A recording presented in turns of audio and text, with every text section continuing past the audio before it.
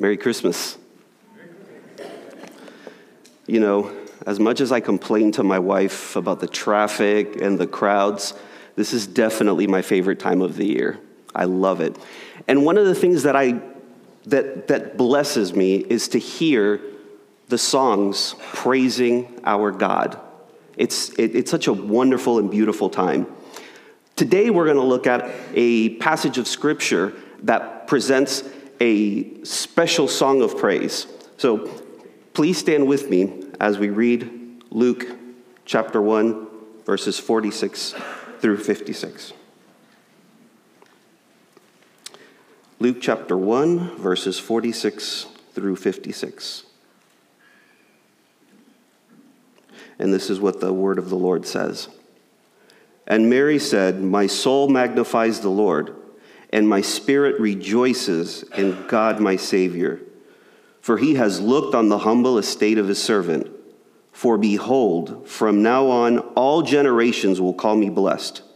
For he who is mighty has done great things for me, and holy is his name. And his mercy is for those who fear him, from generation to generation. He has shown strength with his arm. He has scattered the proud in the thoughts of their hearts. He has brought down the mighty from their thrones and exalted those of humble estate. He has filled the hungry with good things, and the rich he has sent away empty.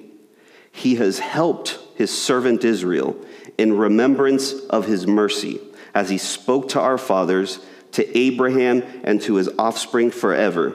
And Mary remained with her about 3 months and returned to her home. Please be seated, and let's pray. Father God, we come before you, Lord, and we give you thanks for this wonderful blessing that you have given to us, Lord. We thank you for giving us Jesus, for sending him to us, Lord God, and for giving us the best gift that anyone could give, Lord. We honor you today, we praise you, and we give you thanks. In Christ's name, amen. So this song's known by many as Mary's Magnificat. And Magnificat comes from the Latin word meaning to magnify, which is what Mary is doing in this passage. She's magnifying the Lord. And you'll notice that it's structured like a psalm and that it picks up some of the themes from the Old Testament. Her song starts by focusing on herself, but then it ends focusing on Israel. And we'll talk about that in a little bit. There's similarities between Mary's song and other songs throughout the Bible, specifically Hannah's song in 1 Samuel chapter 2. Hannah was the mother of Samuel. The Lord had closed up her womb, and that saddened her deeply. There are quite a few similarities between Hannah's song and Mary's song. For one, they're both devout Jewish women. Hannah's son Samuel was the answer to a prayer, while Mary's son was the fulfillment of a promise. Hannah's son would go on to anoint King David, while Mary's son is the promised son of David. And this isn't a coincidence, though. I believe that it's structured this way to show us that what's happening in Luke is a continuation of what we see in the Old Testament. Let's take a look at Mary's reason for praise in verses 46 through 49. And Mary said, "My soul magnifies the Lord, and my spirit rejoices in God my Savior, for he has looked on the humble estate of his servant. For behold, from now on all generations will call me blessed, for he who is mighty has done great things for me, and holy is his name." First, I think it's important to understand what happened before this part of the chapter. So we see Mary being visited by the angel Gabriel, and he tells her that she will give birth to the Son of God, to the Messiah. And she's terrified. I mean, think about it. Wouldn't you be? That's a pretty big thing. She then runs off to her older cousin's house to tell her. And she's met there with surprise. Elizabeth is also with child.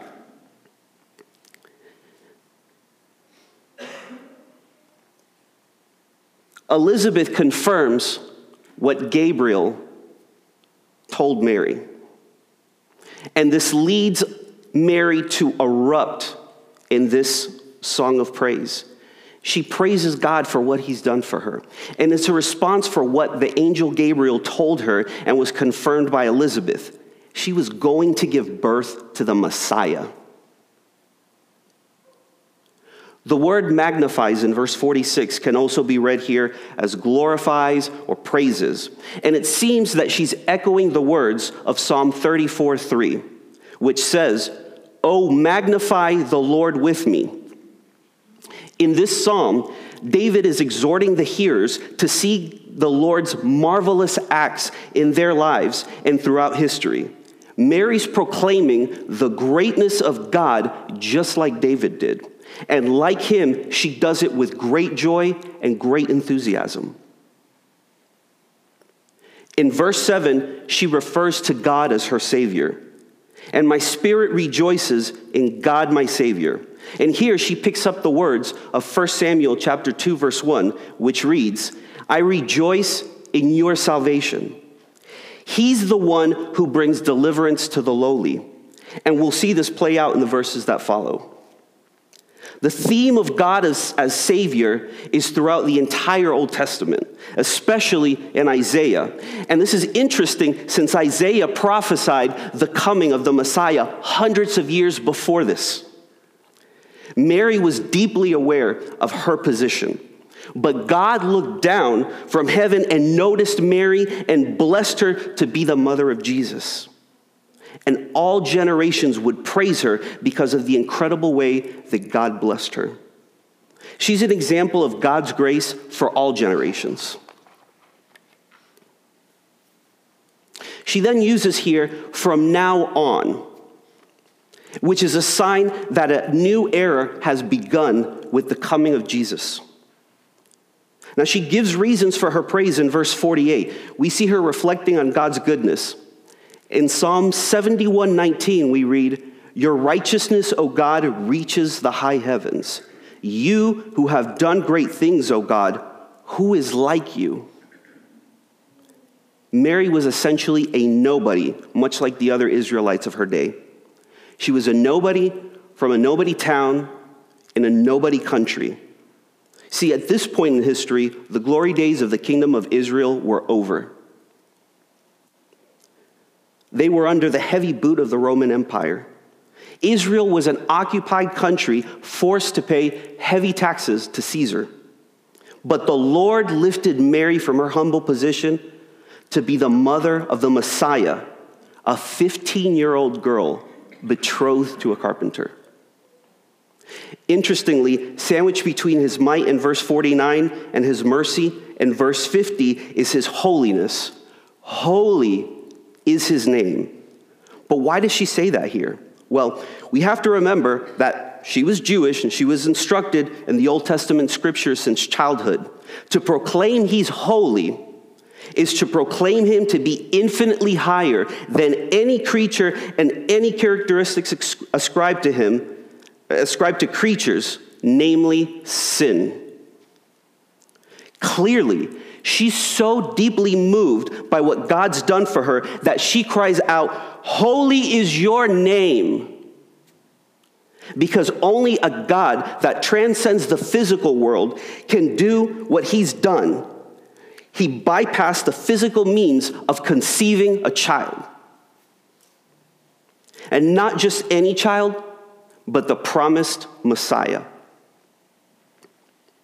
Psalm 111:9 says, he sent redemption to his people.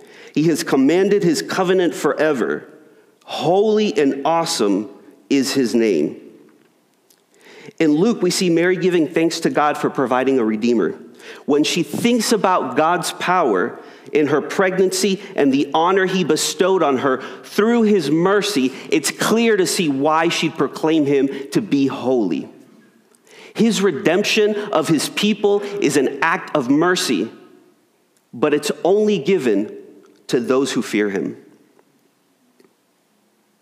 Verses 50 through 53 show us how God deals with the humble and the proud.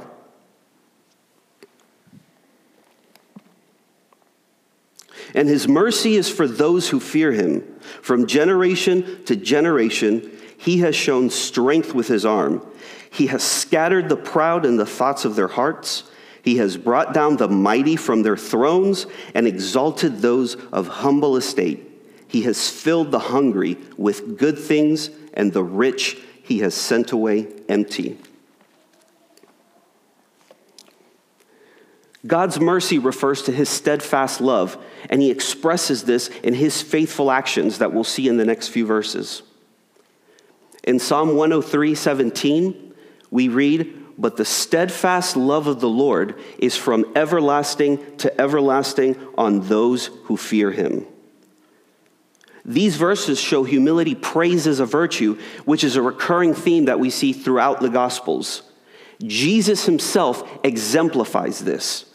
His humble birth, the washing of the disciples' feet, how he remained humble when he was before the Sanhedrin. Mary qualifies her statement, though.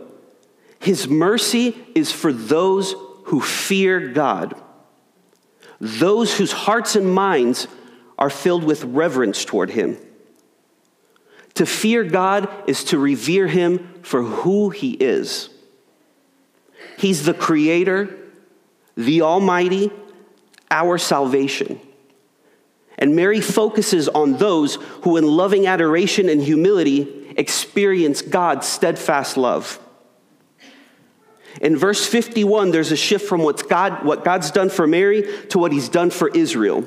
And even though she mentions what he's done in the past, in this context, I believe she's also referring to what he's currently doing and what he'll do in the future. She mentions God's arm, which is a reference to his power. It can lift up, it can hold up, but it can also scatter.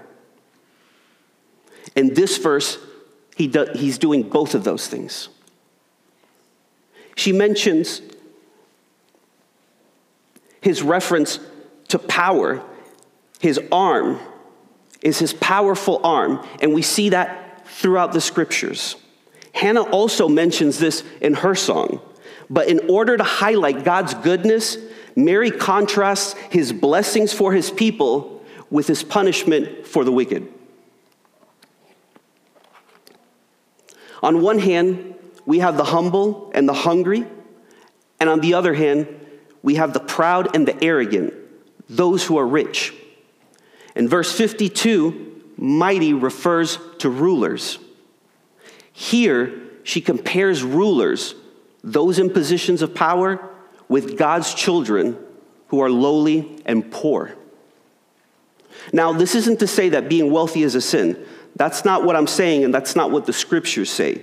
The sin is in putting your trust in your wealth and in yourself instead of God, which is what she's referring to here, and we see that throughout the Gospels. Jesus rebukes the proud, the powerful, and the rich, and in particular, how they treat those beneath them. Mary mentions that God has scattered them. He's broken them up and spread them all over.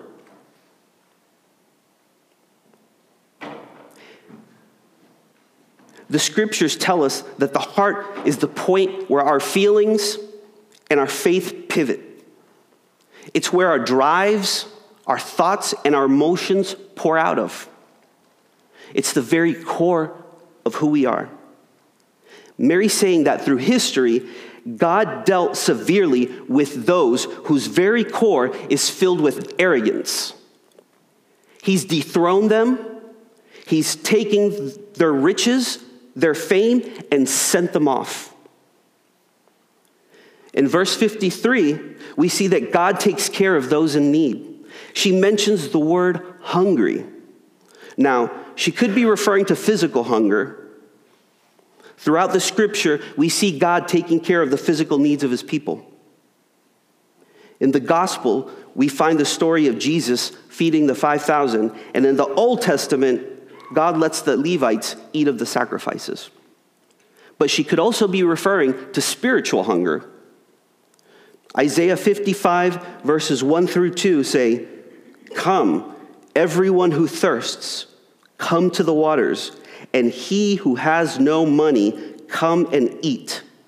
Come buy wine and milk without money and without price."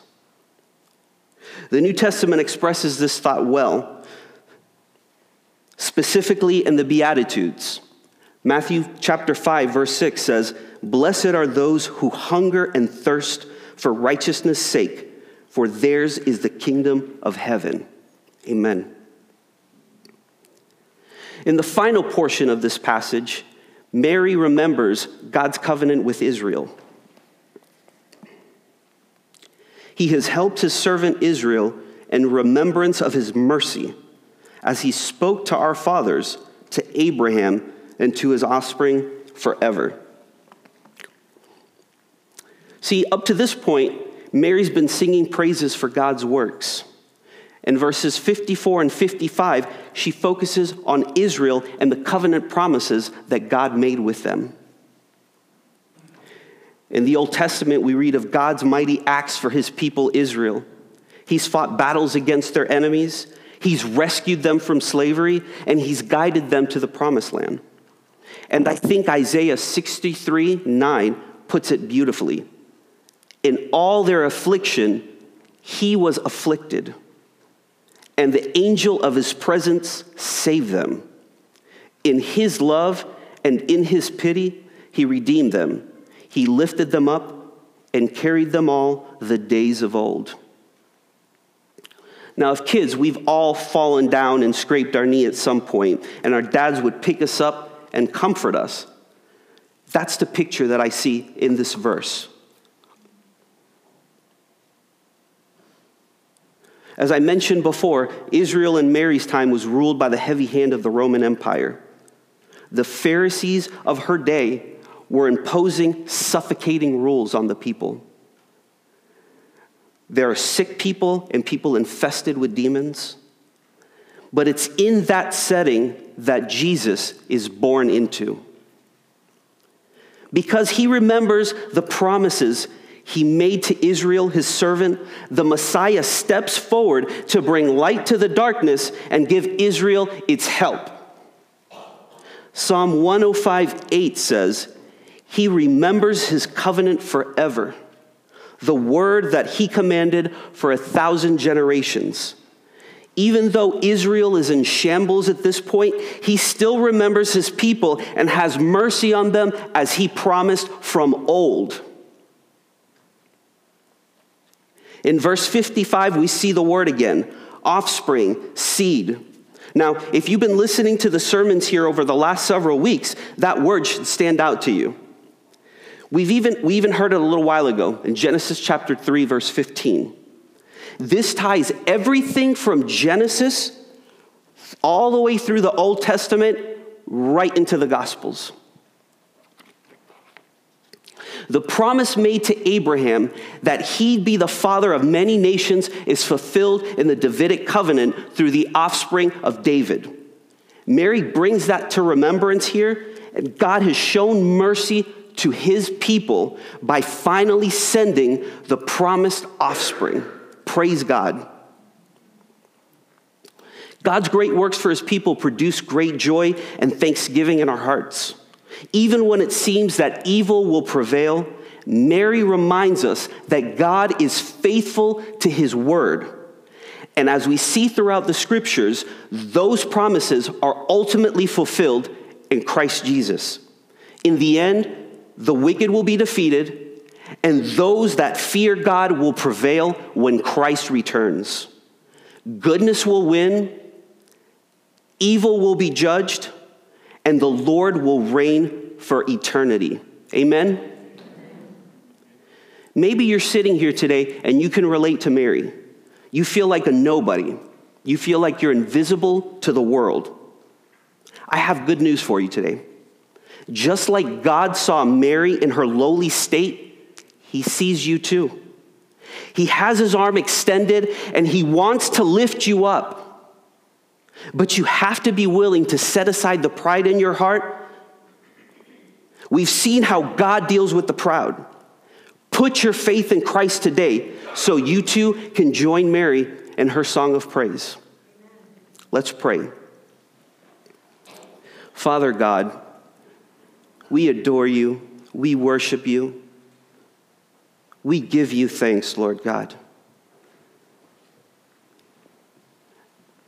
We could spend eternity thanking you for sending Jesus, and it still wouldn't be enough. Thank you for humbling yourself, for coming down to this world to walk among us, Lord. We praise you and we honor you, Lord God.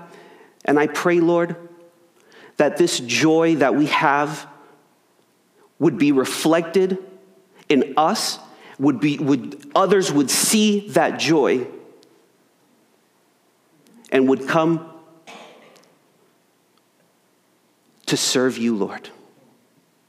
In Christ's name, amen.